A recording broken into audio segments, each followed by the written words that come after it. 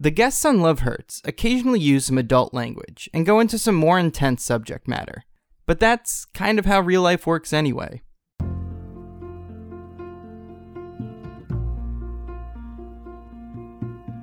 This is Love Hurts. I'm Brian Berlin. Today's guest is Stacey Bader Curry. Stacey is a storyteller and real estate broker living in New York City. Stacey was always someone who wanted her life to be an adventure, but when she didn't find that with her first marriage, she found herself on a totally unexpected adventure with somebody new. Hey Stacey, how's it going? Good. How are you?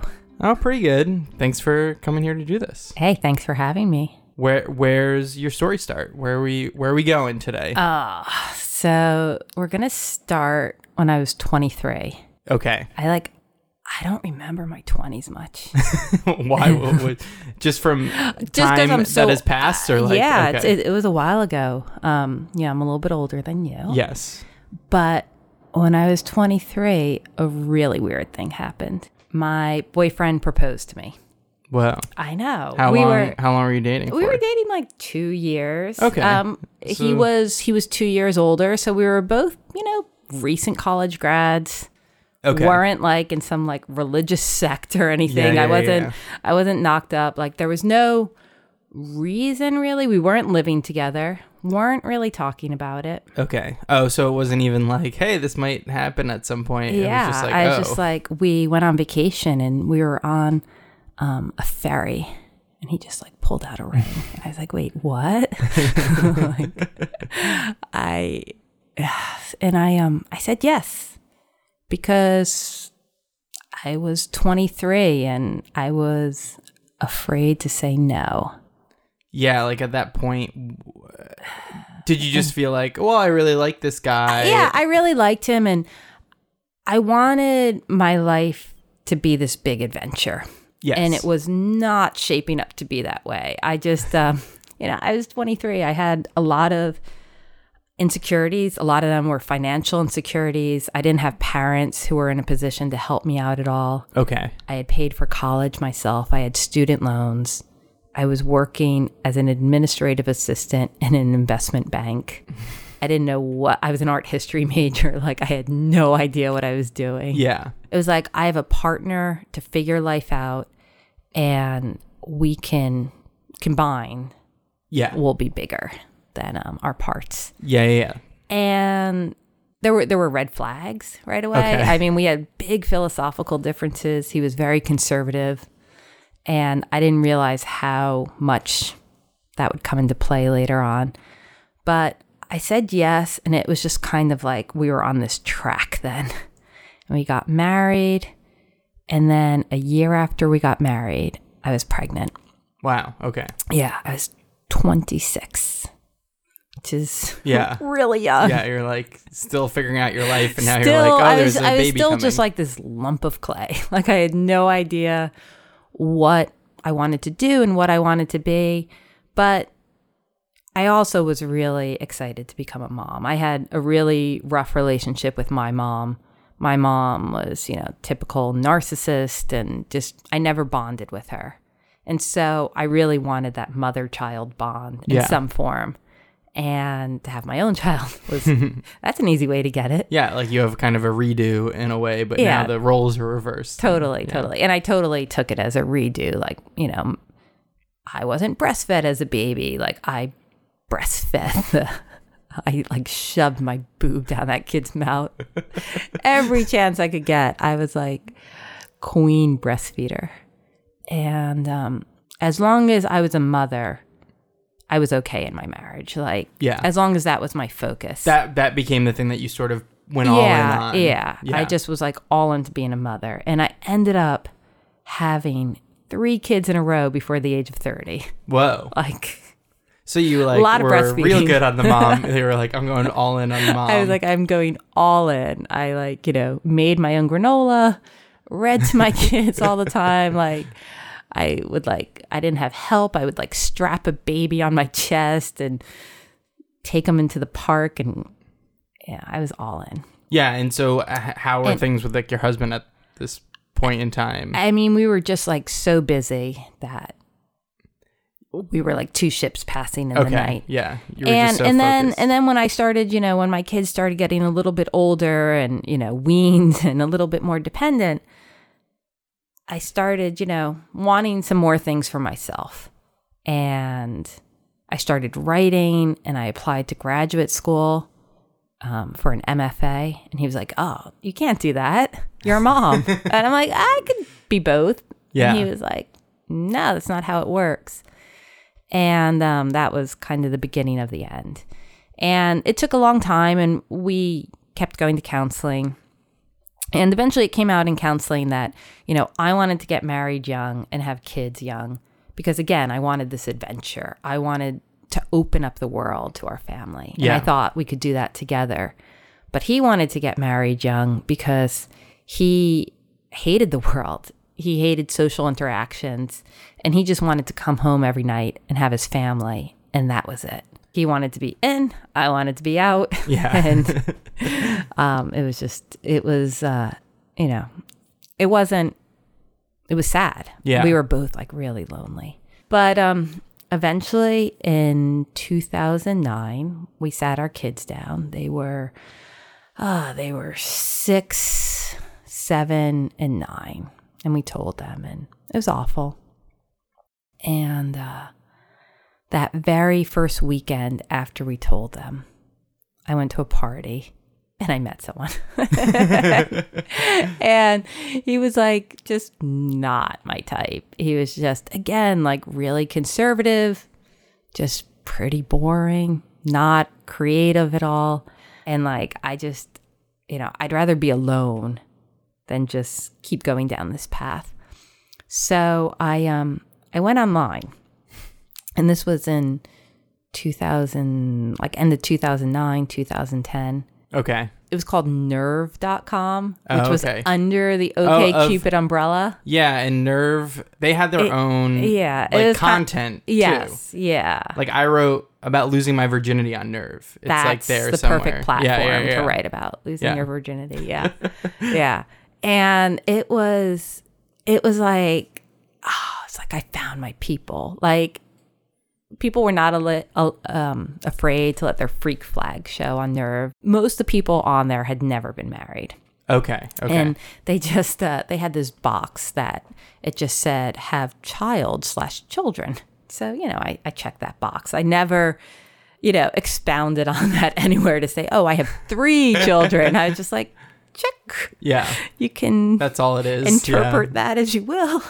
So I wasn't being dishonest, but it was, it was interesting because most people assumed like I must just have one child because of my age, and so it was interesting. And so you'd kind of be like sending messages with people, and not exactly knowing how to drop this part of your life on them. Right. And there was a lot of people I would meet, and I would be very protective about that. Like I wasn't ashamed of it. I was like, my kids are great. Yeah, I'm not going to share them with just anybody. Yes. I just wanted to, explore a relationship on my own outside of my kids. And so this guy winked at me. And I looked at... What was that? Like, that was like the the Facebook poking of Nerve dating or something? Yeah, it was a thing. And his username was Abbey Road. And I was like, a Beatles fan much? But I thought that was sweet. Yeah. Like, I was like, all right. Like, I like that this guy in 2010 is like going to owning that he's going to be like this big enough Beatles fan. And his profile, it was like the anti-Tinder. It was very text heavy. I don't remember his answers, but they were all like extremely witty and quirky and like exactly my sense of humor. And I'm looking through his pictures, and he was cute. Like, he seemed like really big, and his pictures were a little fuzzy. And then I get to like the 4th picture, and it's a picture someone else has taken of him mid-laugh, and his head is thrown back, and his mouth is open, and he has the worst teeth I've ever seen in my life. Like, they're like, not only are they like crooked, they're like overlapping, and he's got a big space and like, I've never seen such bad teeth in my life. And I felt like I had just been like struck by like Cupid's arrow. Like, I don't know why, but I was like, this guy is so at ease and open and comfortable with himself that he could put this picture on his dating profile. Like, he's like, yeah, I have bad teeth, but I'm not trying to hide it. And so I winked back at him and we just had so much in common. Like in college, I rode my bike across the country and I went from west to east. And the same summer, he also rode his bike across the country and went east to west. And we were both left-handed and we were both like the older of two same-sex siblings. And,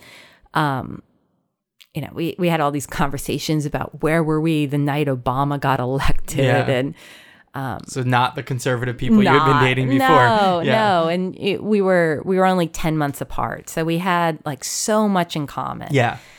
And we finally, like after 2 weeks of emailing, we finally agreed to meet. And he sends me this message like an hour before we're supposed to meet. And he's like, I just want to let you know, I actually got braces today. And I was like, yes. Like, he's fixing his teeth. And so we met, and like the teeth were so bad. Like the braces were like, not only Just like feel like you're in middle school. Yeah. Like not only did he have braces, but like you could put a chiclet in between his two front teeth. That was kind of how my teeth were before I got braces. Yeah, when you were like 13. Yeah. Yeah. This was like a 37-year-old man, like meeting in a wine bar. And so the first date he was in pain. Yeah, because he literally just got braces he on. He literally got them that day. Oh, God. Yeah, It was, and, he also didn't know I had 3 kids. He had made that assumption. Yeah. That I had the one child. Yeah. And so he asked me, he said, so how old is your child? And I still was getting like the school pictures of my kids printed. Yeah, that you like have in that your I had in my wallet. So I opened up my wallet and I take out a picture and I'm like, this is my daughter. She's 11. And he was like, oh, 11. Wow. And then I go back in my wallet and I'm like, here's my other daughter. She's 9. He's like, oh, you have 2 kids. Then I go back in my wallet. I'm like, oh, here's my son. He's 7. And then he looks at me and he's like, you don't have any more pictures in there, do you? I'm like, no, that's it. So I didn't hear from him for a week after that. You freaked him out a little bit? Yeah, I freaked him out. He was processing. Yeah.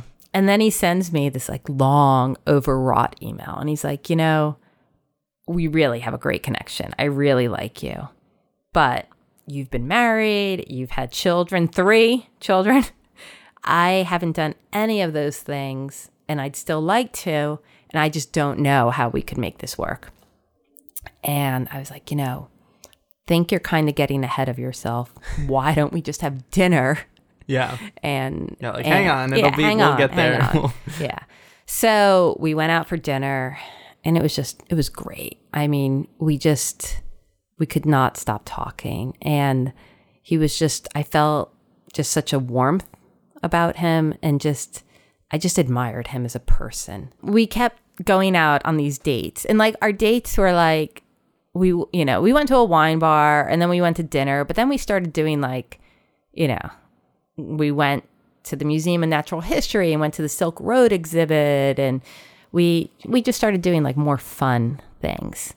But nothing was happening. Like he was not like really making a move or anything. He was not making a move. And even with the braces, I was like really attracted to him. Yeah. And I was like, what is going on? Like he seemed really into me. And I was like, this is like really slow. Like we're 37. He knows I'm not a virgin. Yeah. Like it's okay. Like I don't, it's good. It's okay. And so finally, this one day, we just went like walking in the park, and then we went to Shake Shack on the Upper West Side. And we get into Shake Shack, and it's like really crowded, and we go order our food. and we're waiting for, we have that little buzzer thing. Oh, yeah. And we're leaning against this counter. There's like nowhere to sit. And so we have to like lean against this counter while we're waiting. And we're really close. And like, I'm not like one for PDAs, but like I almost started making out with him. And then he goes, "There's something I have to tell you." And then that little buzzer goes off. I'm like, "Oh, thank you, Shake Shack. Timing." Oh, man. And so he goes to get the food and he comes back. And he's like, "All right, I'll just tell you the whole story." So basically, when he was in his 20s, he went and traveled around. He was a teacher at the time, and he had the summer off, and he had a girlfriend who was also a teacher. And they went and traveled around the world. And they were in outer Mongolia, and he ate some funky stew, and he got really sick. And when he got back to the U.S., his dad, who's a doctor, looked at him and said, "You need to get to the hospital. There's something really wrong with you." And he was diagnosed with ulcerative colitis, which he had for many years. It's an autoimmune disease. And sometimes ulcerative colitis can morph into another autoimmune disease called primary sclerosing cholangitis. Okay. PSC. Okay. Which is basically a disease where your body is attacking your bile ducts. Oh. And your bile ducts kind of crap out and spill bile all over your liver.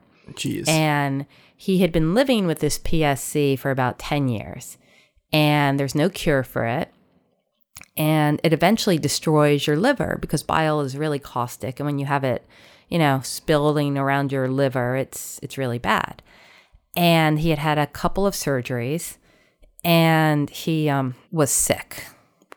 He was like really sick when we were dating, and the doctors weren't quite sure what to do. And the reason why he hadn't tried anything was that he was walking around with a tube inserted into his side to drain his bile. Because he had so much bile leaking that he needed a drain. So he was walking around with like a bag of bile. Yeah. Yes, a bag of bile attached to his leg. Yeah, so he didn't want to get into a situation where like clothes came off. And like, "Oh, excuse me while I remove my bile." And like, I'm like, "All right, he's got braces, he's got bile. Sign me up." Yeah, so you like heard all this and you just I feel like I looked at him and I'm like, and he was like, "There's no cure for this disease, and eventually I'm going to need a liver transplant." And I was like, "You're not dating me for my liver, are you?" And he's like, no. He's like, "Actually, my brother, you can have a living donor because your liver is really you have two lobes. You have two lobes of your liver, and a healthy liver will regenerate. Yeah. So you can actually give a lobe of your liver to someone, and both lobes will regenerate to a new liver." So he's like, "So if it ever comes to an emergency, my brother will give me a lobe of his liver." So I was like, "You know what? Like, I don't see this as a problem. Like, you have a game plan. Like, you have great doctors." I was like, "Take that bile bag off." And so not a deal breaker. And so we pretty much fell in love, like right from there. And then he got really sick, and he actually needed a surgery where he needed the disease portion of his liver removed. Okay. And he actually moved in with my kids and I because he just needed a lot of care. And and you were just kind of like, "I'm invested in this thing. Let's it out." It had been months at that point, and I was like, "You're the person I want around my kids." And he was like this math and science teacher. I'm like, it's like having a built-in tutor. Like, this is like homeschool going on. Yeah, I was like, this is excellent. And my kids, there were some, I'm not going to say it was like, yay, but eventually they liked having him around. Like, we were really happy together and fun, and he recovered quickly. And after he had that surgery, we started talking about having a baby. And at this point, I was like 40. So I was like, I don't even know if I can do this. And he had been on medication to keep the ulcerative colitis at bay. Okay. And he had to go off that medication in order to have a child. And so he went off the medication. And, I should also explain, sometime in all this, he proposed to me. Okay. Yeah, by the way. And I said yes. Yeah. But I was like, just as long as we don't actually have to get married. Like, yeah. I was like, I don't really want to be married again. Like, I like being a mother, but I don't want to be someone's wife. I want to, like, I'm 40 years old and I'm still kind of figuring out who I am and what I want to do. And I don't know, like, marriage. Yeah, your first experience wasn't the most positive. Yeah. In certain ways where you were like, yeah, I'm committed to being with you, but I don't need this, like, title. Right. Like, I don't, it's an institution. Yeah. And I don't you trust, got very, I like, don't trust it. Yeah. I don't trust it. And it felt very liberating to just be with someone and be committed to someone. Yeah, and not need that other title and to it. it was also like, this was like before the Marriage Equality Act had passed. And I'm like, it's bullshit. Like, yeah. Like our government is going to say who can and can't get married. And, you know, like Brangelina wasn't getting married till that passed. I'm like, I'm not. We're getting on that train. Yeah, totally. Copycats. Yeah. And I eventually, it took some time, but I did get pregnant. And we had a daughter, and he didn't get sick again. And I was like, like, even off the medication. Like, off the medication, he was doing great. You know, he had the disease portion of his liver removed. He went off the medication, and he stopped getting infections. And I was like, all you needed was love. You just needed like your own family, love. And it was great. And life was really good. And then, it was like December of 2016. I was like rushing to catch a bus. Like, I ride the bus. And he calls me, and he gets these every 6 months. He would get these MRIs just to make sure everything was okay with his liver. Because again, when you have this disease and you have bile in your liver and it's so caustic, you're at risk for getting bile duct cancer. Oh, okay. And so I'm about to get on this bus, and he's like, listen, they just got my 6-month MRI results back, and there's a big cancerous tumor on my bile duct. Ugh. It's this kind of cancer called cholangiocarcinoma. And it's like pancreatic cancer, where it's kind of asymptomatic and it spreads really quickly. So it's super deadly, because by the time most people catch it, it's already metastasized, and it's pretty brutal. But because he was getting monitored, they found it before it had spread. And so we went, his doctors were up at Columbia Presbyterian. We went up there right away. And they were like, we can't get to this tumor through surgery. You're not a good candidate for chemo.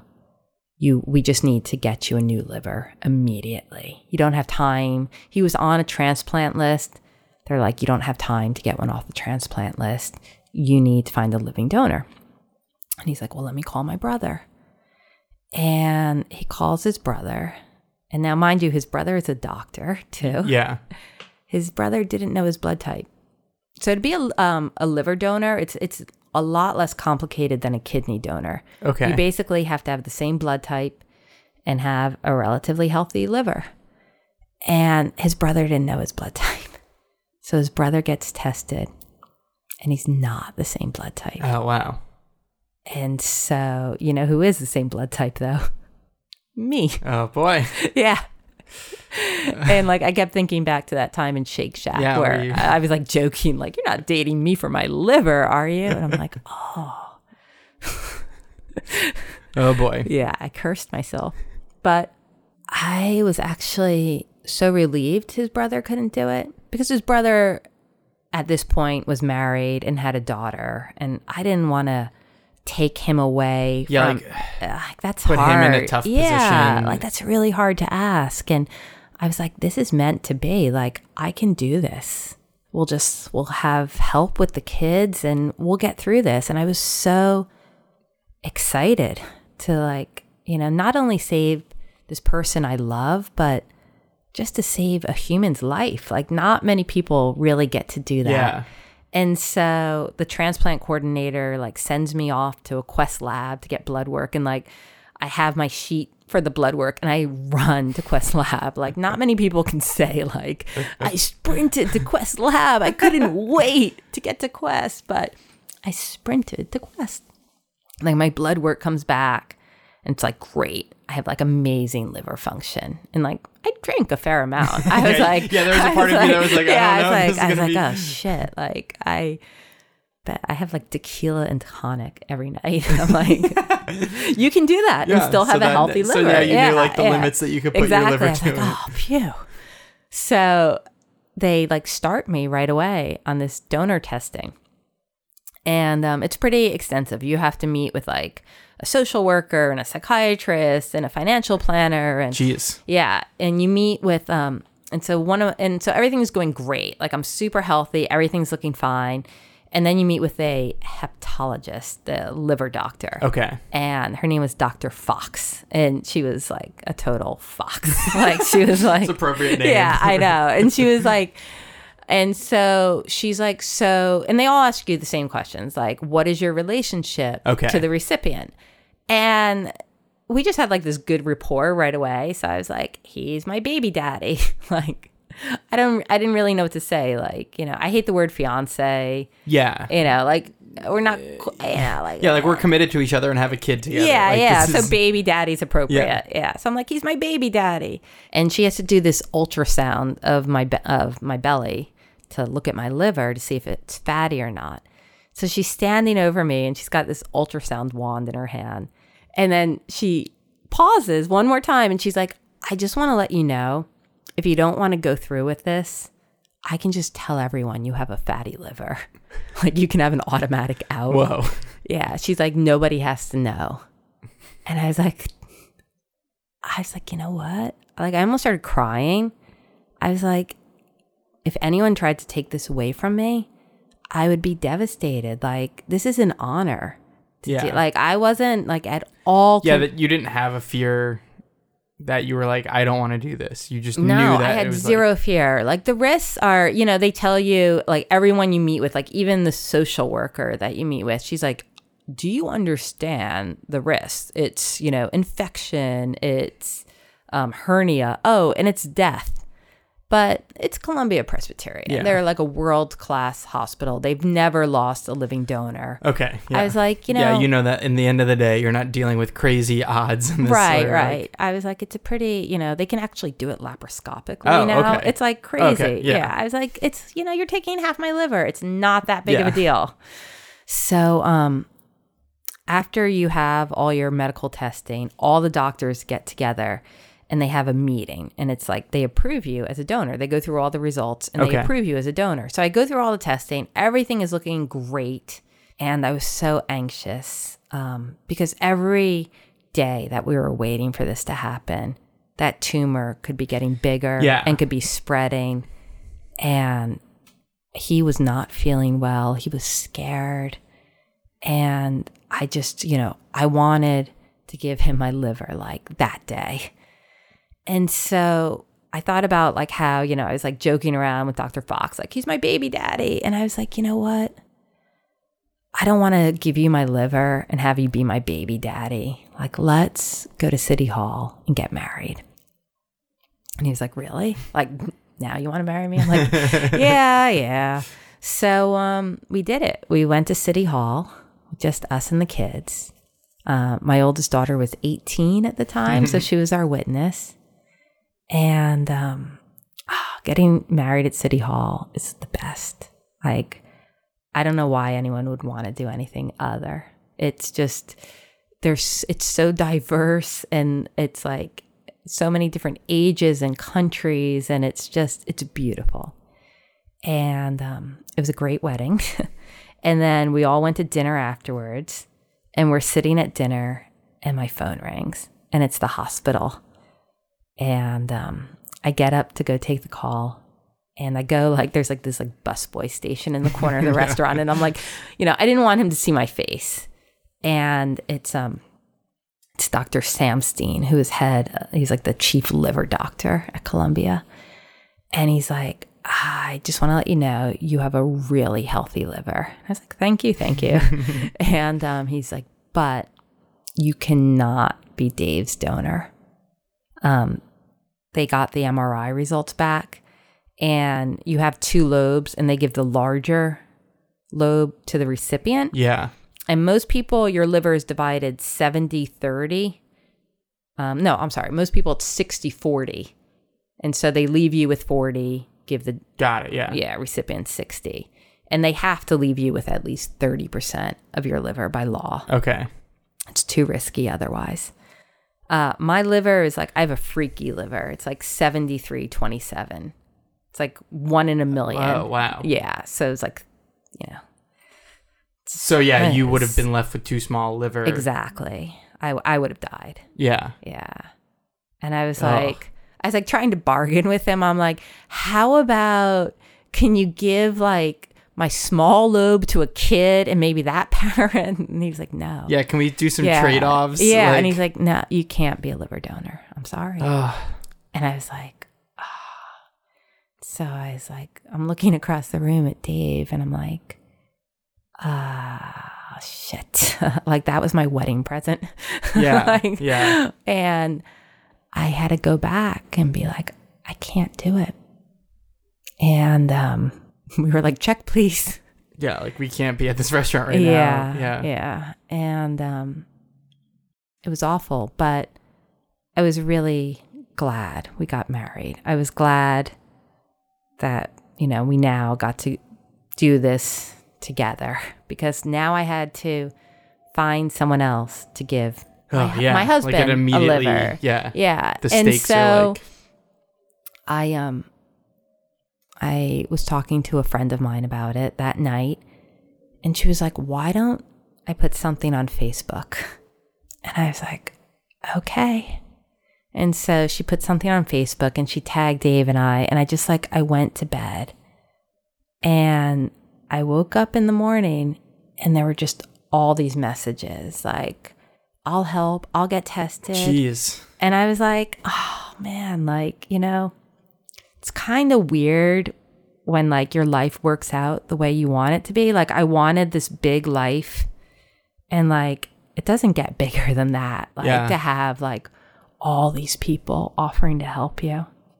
And so Columbia, on a practical level, Columbia will only do the deep dive testing on one person at a time. Okay. So you have to really pick someone. Yeah, so now you're almost making this weird priority list of it's okay, who do we like, but not that much.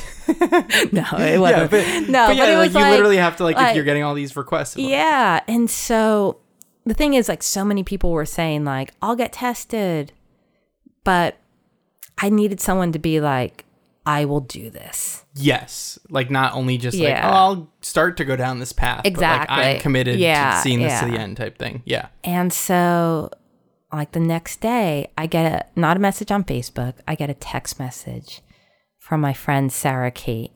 We know her because she is Dave's college friend's older brother's ex-wife. And we're Facebook friends, thank goodness. Yeah. And she sent me a text. And she said, I'm A positive. That's the blood type. Can I help? And it was just one of those things. I knew yeah, that just seeing the message from that person. I could say yes to her, and she'd be and it would happen. And it would happen. And on February 14th, 2017, it happened. Whoa. She did it. She never had surgery before. Wow. It was so scary for her. She was so brave. She put her life on hold, and she did it. And he's doing great. Yeah. Our daughter just turned 6 this weekend. or last weekend. I can't. She's my fourth kid. I can't keep track. She's like all numbers at this point. Yeah. In November, she turned 6. Okay. And like, he's coaching her soccer team, and like, yeah. So he's like getting to be this dad and this family. Yeah. And he's your husband. And he's my husband, and I'm all right with it. Yeah. Yeah. Oh, that's great. Yeah. So, yeah, that's my story. Yeah, that was a great story. Thanks. It was a saga. Yeah, it was great, though. It was a real, thank you for sharing it. You're so welcome. Do you have like a website or anything if people want to find you? I know you're like anti-Facebook, but do you have like, I don't know, something that people can track you down on if they want to learn more about you or see, I don't know, do you put any of your like stories on YouTube or anything? You can find Stacey Bader Curry. You can find stories on YouTube. Cool. I don't, I need to like put some more up there. Yeah, I have to do that too. Yeah, I'm like, and you can read my political rants on Twitter.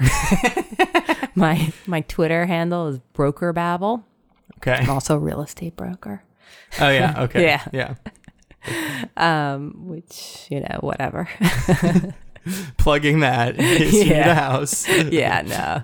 Actually, no. Cool. Yeah.